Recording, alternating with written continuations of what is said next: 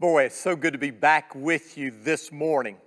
I hope you've missed our gathering as much as I have. My prayer is that when this is all said and done, you will love Christ and His church more than you have before.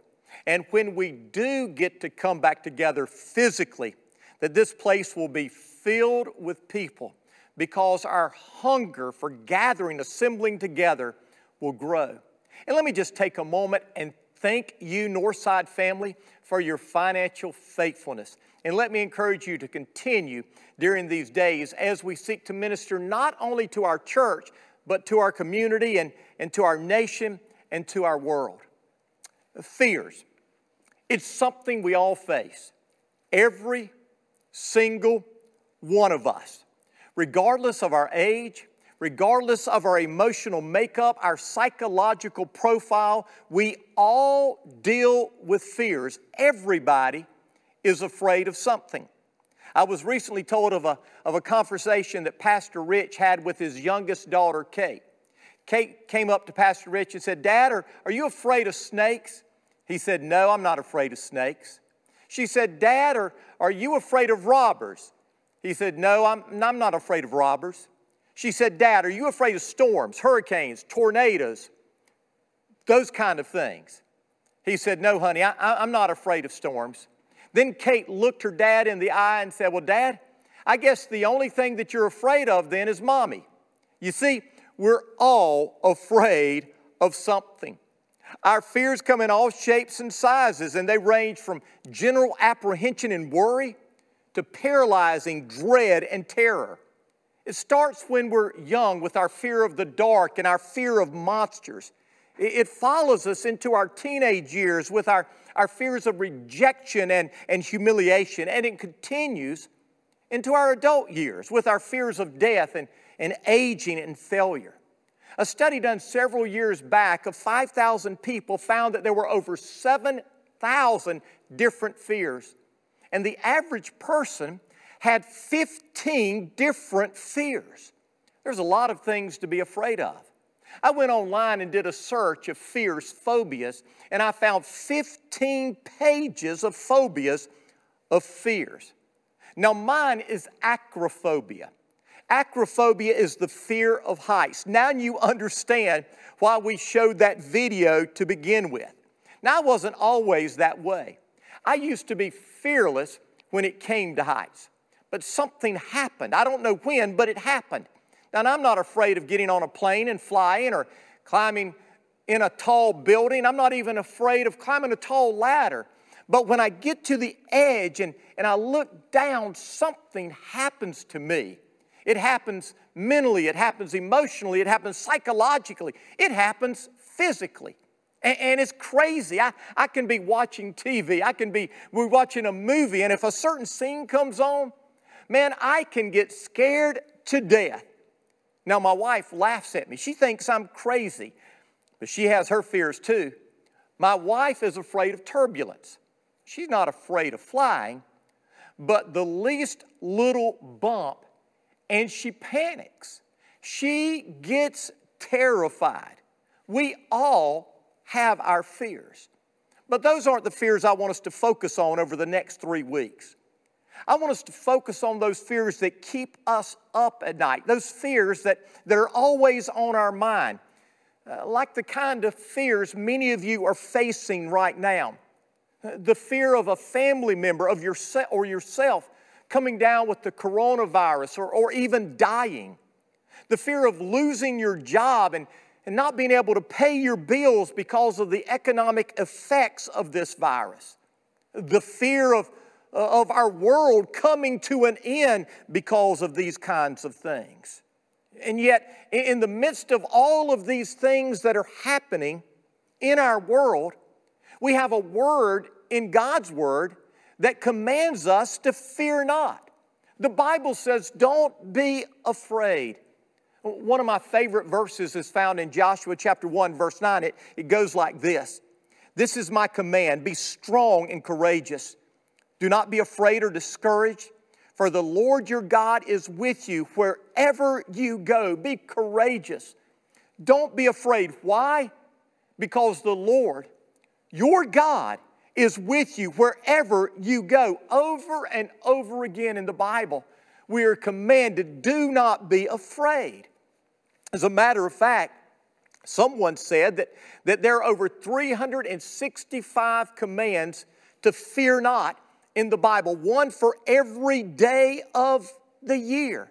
Now, I've not researched that, and I don't know if that's true, but I do know that the Bible makes it clear that we are not to be afraid. We are told that fear is not our friend, fear is our enemy. Fear doesn't protect us, it enslaves us, and it keeps us from reaching our full potential and living the way God intends for us to live. And so if you have your Bibles with you, I want you to open them to Mark chapter 4. And we're going to look at a story this morning in the life of Jesus that reveals a great truth. Now let me go ahead and give you that truth, and then we're going to read the passage. Here's the truth. The storms of life are an opportunity to build our faith. The storms of life are an opportunity for you and I to build our faith. Now listen to what it says beginning in verse 35. As evening came, Jesus said to his disciples, let's cross to the other side of the lake. So they took Jesus in the boat and started out, leaving the crowds behind, although other boats followed. But soon a fierce storm came up. High winds were breaking into the boat and it began to fill with water. Jesus was sleeping at the back of the boat with his head on a cushion. The disciples woke him up shouting, "Teacher, don't you care that we're going to drown?" Jesus woke up, he rebuked the wind and said to the water, "Silence, be still." Suddenly the wind stopped and there was a great calm. Then he asked them, "Why are you afraid? Do you still have no faith?" The disciples were absolutely terrified. "Who is this man?" they asked each other. "Even the wind and the waves obey him." Now, this story is found in Matthew, Mark, and Luke's gospel. Now, everything that happened in the life of Jesus is important. But if something is recorded in all three gospels, it's as if God is saying, I don't want you to miss this. Listen up. Now, let me give you a little bit of background. Jesus' ministry is in full swing. He has been healing the sick, casting out demons, teaching the people. By this time, a great crowd is following Jesus everywhere he went. Chapter 4 begins with these words. Once again, Jesus began teaching by the lake shore. The crowd got so large that Jesus got in a boat, sat down, and began to speak from there. After he had been teaching all day, he told his disciples, let's cross to the other side. Now, the Sea of Galilee is about 13 miles long from north to south, and it's about 17 miles wide at its widest point east to west. To go from where Jesus was to where Jesus wanted to go meant that he was crossing at the widest part possible. The sun is setting, and Jesus goes back in the back of the boat, lies down, and takes a nap. But all of a sudden, without warning, a fierce storm comes out of nowhere. The word that Mark uses for storm is the word for cyclone or hurricane. The word that Matthew uses is the word for earthquake. This was no ordinary storm. The rains were coming down, the lightning was covering the sky, the thunder was deafening, the wind was tossing the boat back and forth. The waves were coming in over the boat to the point that they were in danger of sinking. Some of these men were seasoned fishermen. They had made their living fishing on that lake. But storms like this storm frightened even the best of them. And where was Jesus? He was in the back of the boat, sleeping like a baby. And so the disciples go to Jesus, wake him up, and cry out, "Don't you care? We're about to drown." And so Jesus gets up, and with 2 words, he rebukes the wind and the waves, and everything calms down. Then Jesus looks at his disciples and he says, "Why are you afraid? Why do you still have no faith?" And when they saw what Jesus had done, the Bible says that they were terrified. They were no longer terrified of the storm. They were terrified of him. I love what Luke's gospel says. It says they were terrified and amazed. A holy fear came upon them as they realized who Jesus was and what he could do. Now, I want you to notice something. This is important. You see, just because you're following Jesus doesn't mean you're immune from the storms of life. Now, it's true that storms come into our lives for a variety of reasons. Sometimes they are the result of decisions we make. We break the law, we act foolishly, we go against God's word, and the result is a storm. We gamble away our money, we make foolish purchases, and we don't have money to pay the bills. We cheat on our spouse or we abuse them, and we end up losing our family. We abuse alcohol or drugs, and we find ourselves struggling physically. But there are other times that storms just happen. We haven't done anything wrong. We haven't made foolish decisions, but we find ourselves in the midst of a storm. Our company closes its doors and we find ourselves unemployed. We exercise and eat right and don't smoke, and we still get diagnosed with lung cancer. But then there are those times that we are in a storm because we have obeyed Jesus. I want you to remember what it says in verse 35. Jesus said, "Let's cross the lake." These disciples were doing exactly what Jesus told them to do, and yet they found themselves in one of the most frightening storms of their lives. Let's be honest.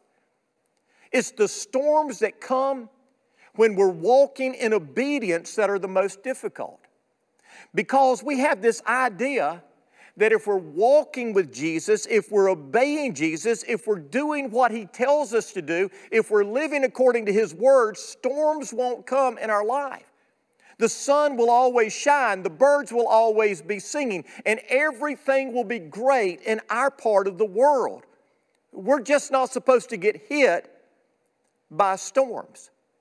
But you need to understand that this storm, it didn't take God by surprise. Before Jesus ever told the disciples to get in the boat, He knew that He would be taking them right into the eye of the storm. Now, why did Jesus do that? Why did Jesus take His closest disciples, those who were the most loyal, right into the eye of a storm? Here's why. It's because it's in the storms of life that we grow. Storms have to come to produce growth. So listen up. Whenever a storm comes in your life, whenever a storm comes, it comes for a purpose. The Bible says all things work together for the good of those who love the Lord, who were called according to His purpose. All things. The sunny days and the stormy days. And here's what I know. If you haven't gone through a storm, get ready. It's coming. Can I get a witness? Storms are coming to your life. Someone once said this: we are either in a storm, we just came out of a storm, or we're headed into a storm. And it's the storms of life that most often reveal whether we have fear or whether we have faith. And so my question for you is this: how can you and I build our faith in the storms of life? Because what we're going through right now, it's a storm. And I want to warn you that most likely this storm is going to get worse before it gets better. So how can we move from fear to faith and be a person that grows in our faith in the midst of storms? This story reveals three things. First of all, we've got to remember who Jesus is and how much He loves us. The disciples woke Jesus up and said, "Jesus, don't you care?" And that's often the response to the storms we face. "God, don't you care? God, don't you love me? If you love me, then why are you letting me go through this storm?" These guys forgot how much Jesus loved them. They had forgotten how much Jesus cared for them. But this was the same Jesus who was soon to go to a cross and suffer death for them. If they would have remembered how much Jesus loved them, they wouldn't have been afraid. And they never would have asked Jesus, "Don't you care that we're about to drown?" They would have known that Jesus cared, but they forgot how much Jesus loved, how much Jesus cared. Now, what about us? Does Jesus love us? Does He care for us? Well, I want you to think about that famous verse. We all know it, John 3:16.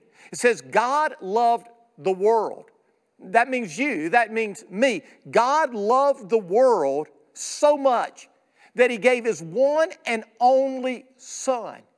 I want you to know, God didn't give His only Son for us only to abandon us to our fears when we are in the midst of a storm. God loves us, He cares for us, and He can trust us, and we can trust Him. And so if you're watching today and you're struggling with fears, then you need to remember that God loves you.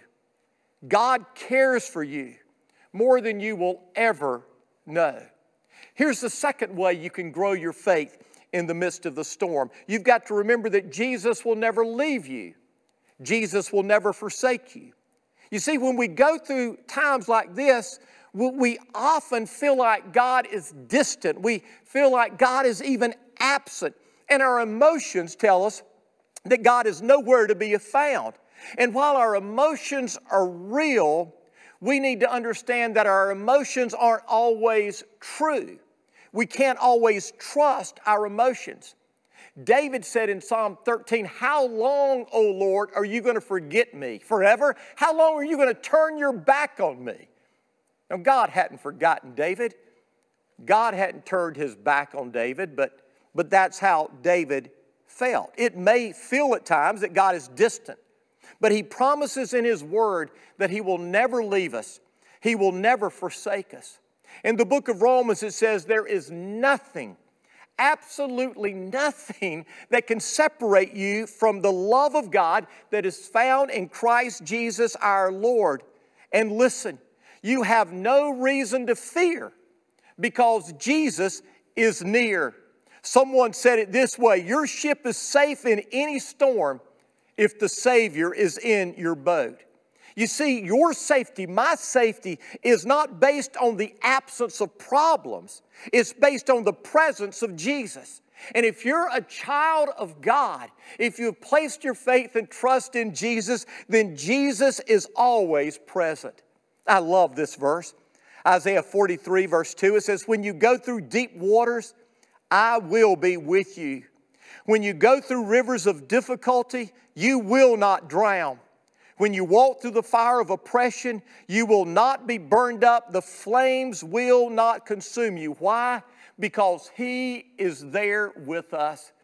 He will never leave us. He will never forsake us. If you want your faith to grow, first, remember how much Jesus loves you, how much He cares for you. Second, remember that Jesus will never leave you. He will never forsake you. And then third, remember who Jesus is. You see, the disciples had already seen the power of God. He had already performed miracle after miracle. In Mark chapter 1, we are told that He cast out an evil spirit. He had healed Peter's mother-in-law. He healed an entire city of disease and demon possession. He had healed a leper. In chapter 2, we're told that He healed a paralyzed man. In chapter 3, we are told that He healed a man with a deformed hand. He had already shown His power time and time again. Jesus had shown His disciples that He had the power to handle any problem. But they had forgotten what Jesus had done. They had forgotten what Jesus could do. But now, in this moment, they realized that this man, Jesus, was more powerful than the darkest demons, the most dreaded disease, and even the most dangerous storm. You see, Jesus is the all-powerful God. And if you are with Him, then you're safe, regardless of what happens. So let me ask you a question. Are you going to let fear rule your life? Or are you going to learn to walk by faith? Everybody has fears. Fears are inevitable. The question is, what are you going to do when they come? Fear is because you look at the storm. Faith is when you look at the Savior. Fear focuses on our circumstances. Faith focuses on the Christ. You see, we must choose to replace our fears with faith. And that happens when we realize who we are, who we're with, and who He is. Every time you face a storm in life, you get to choose. Will I choose to let my fears overwhelm me, or will I let my faith overwhelm my fears? Will I focus on the storm, or will I focus on the Savior? Would you take a moment right now, bow your head and close your eyes with me, regardless of where you are? If you don't have a personal relationship with Jesus, I want to invite you right here, right now, wherever you may be, to surrender your heart and life to Jesus. Invite Him into your life to be your Savior and your Lord. And I will guarantee you that He will walk with you through the rest of your life. If you need to do that right now, would you pray this prayer with me? Dear Jesus, I humbly come to you today, admitting that I'm a sinner. I've been living life my way. Please forgive me. I don't want to live this way anymore. Jesus, I believe you came to this earth. You died on the cross. You rose from the grave to defeat sin and death for me. I'm trusting you to save me. I'm giving my life to you as my Lord. Come into my life. Take control. From this moment on, Jesus, I want to live for you. Thank you for hearing me. Thank you for saving me. Amen.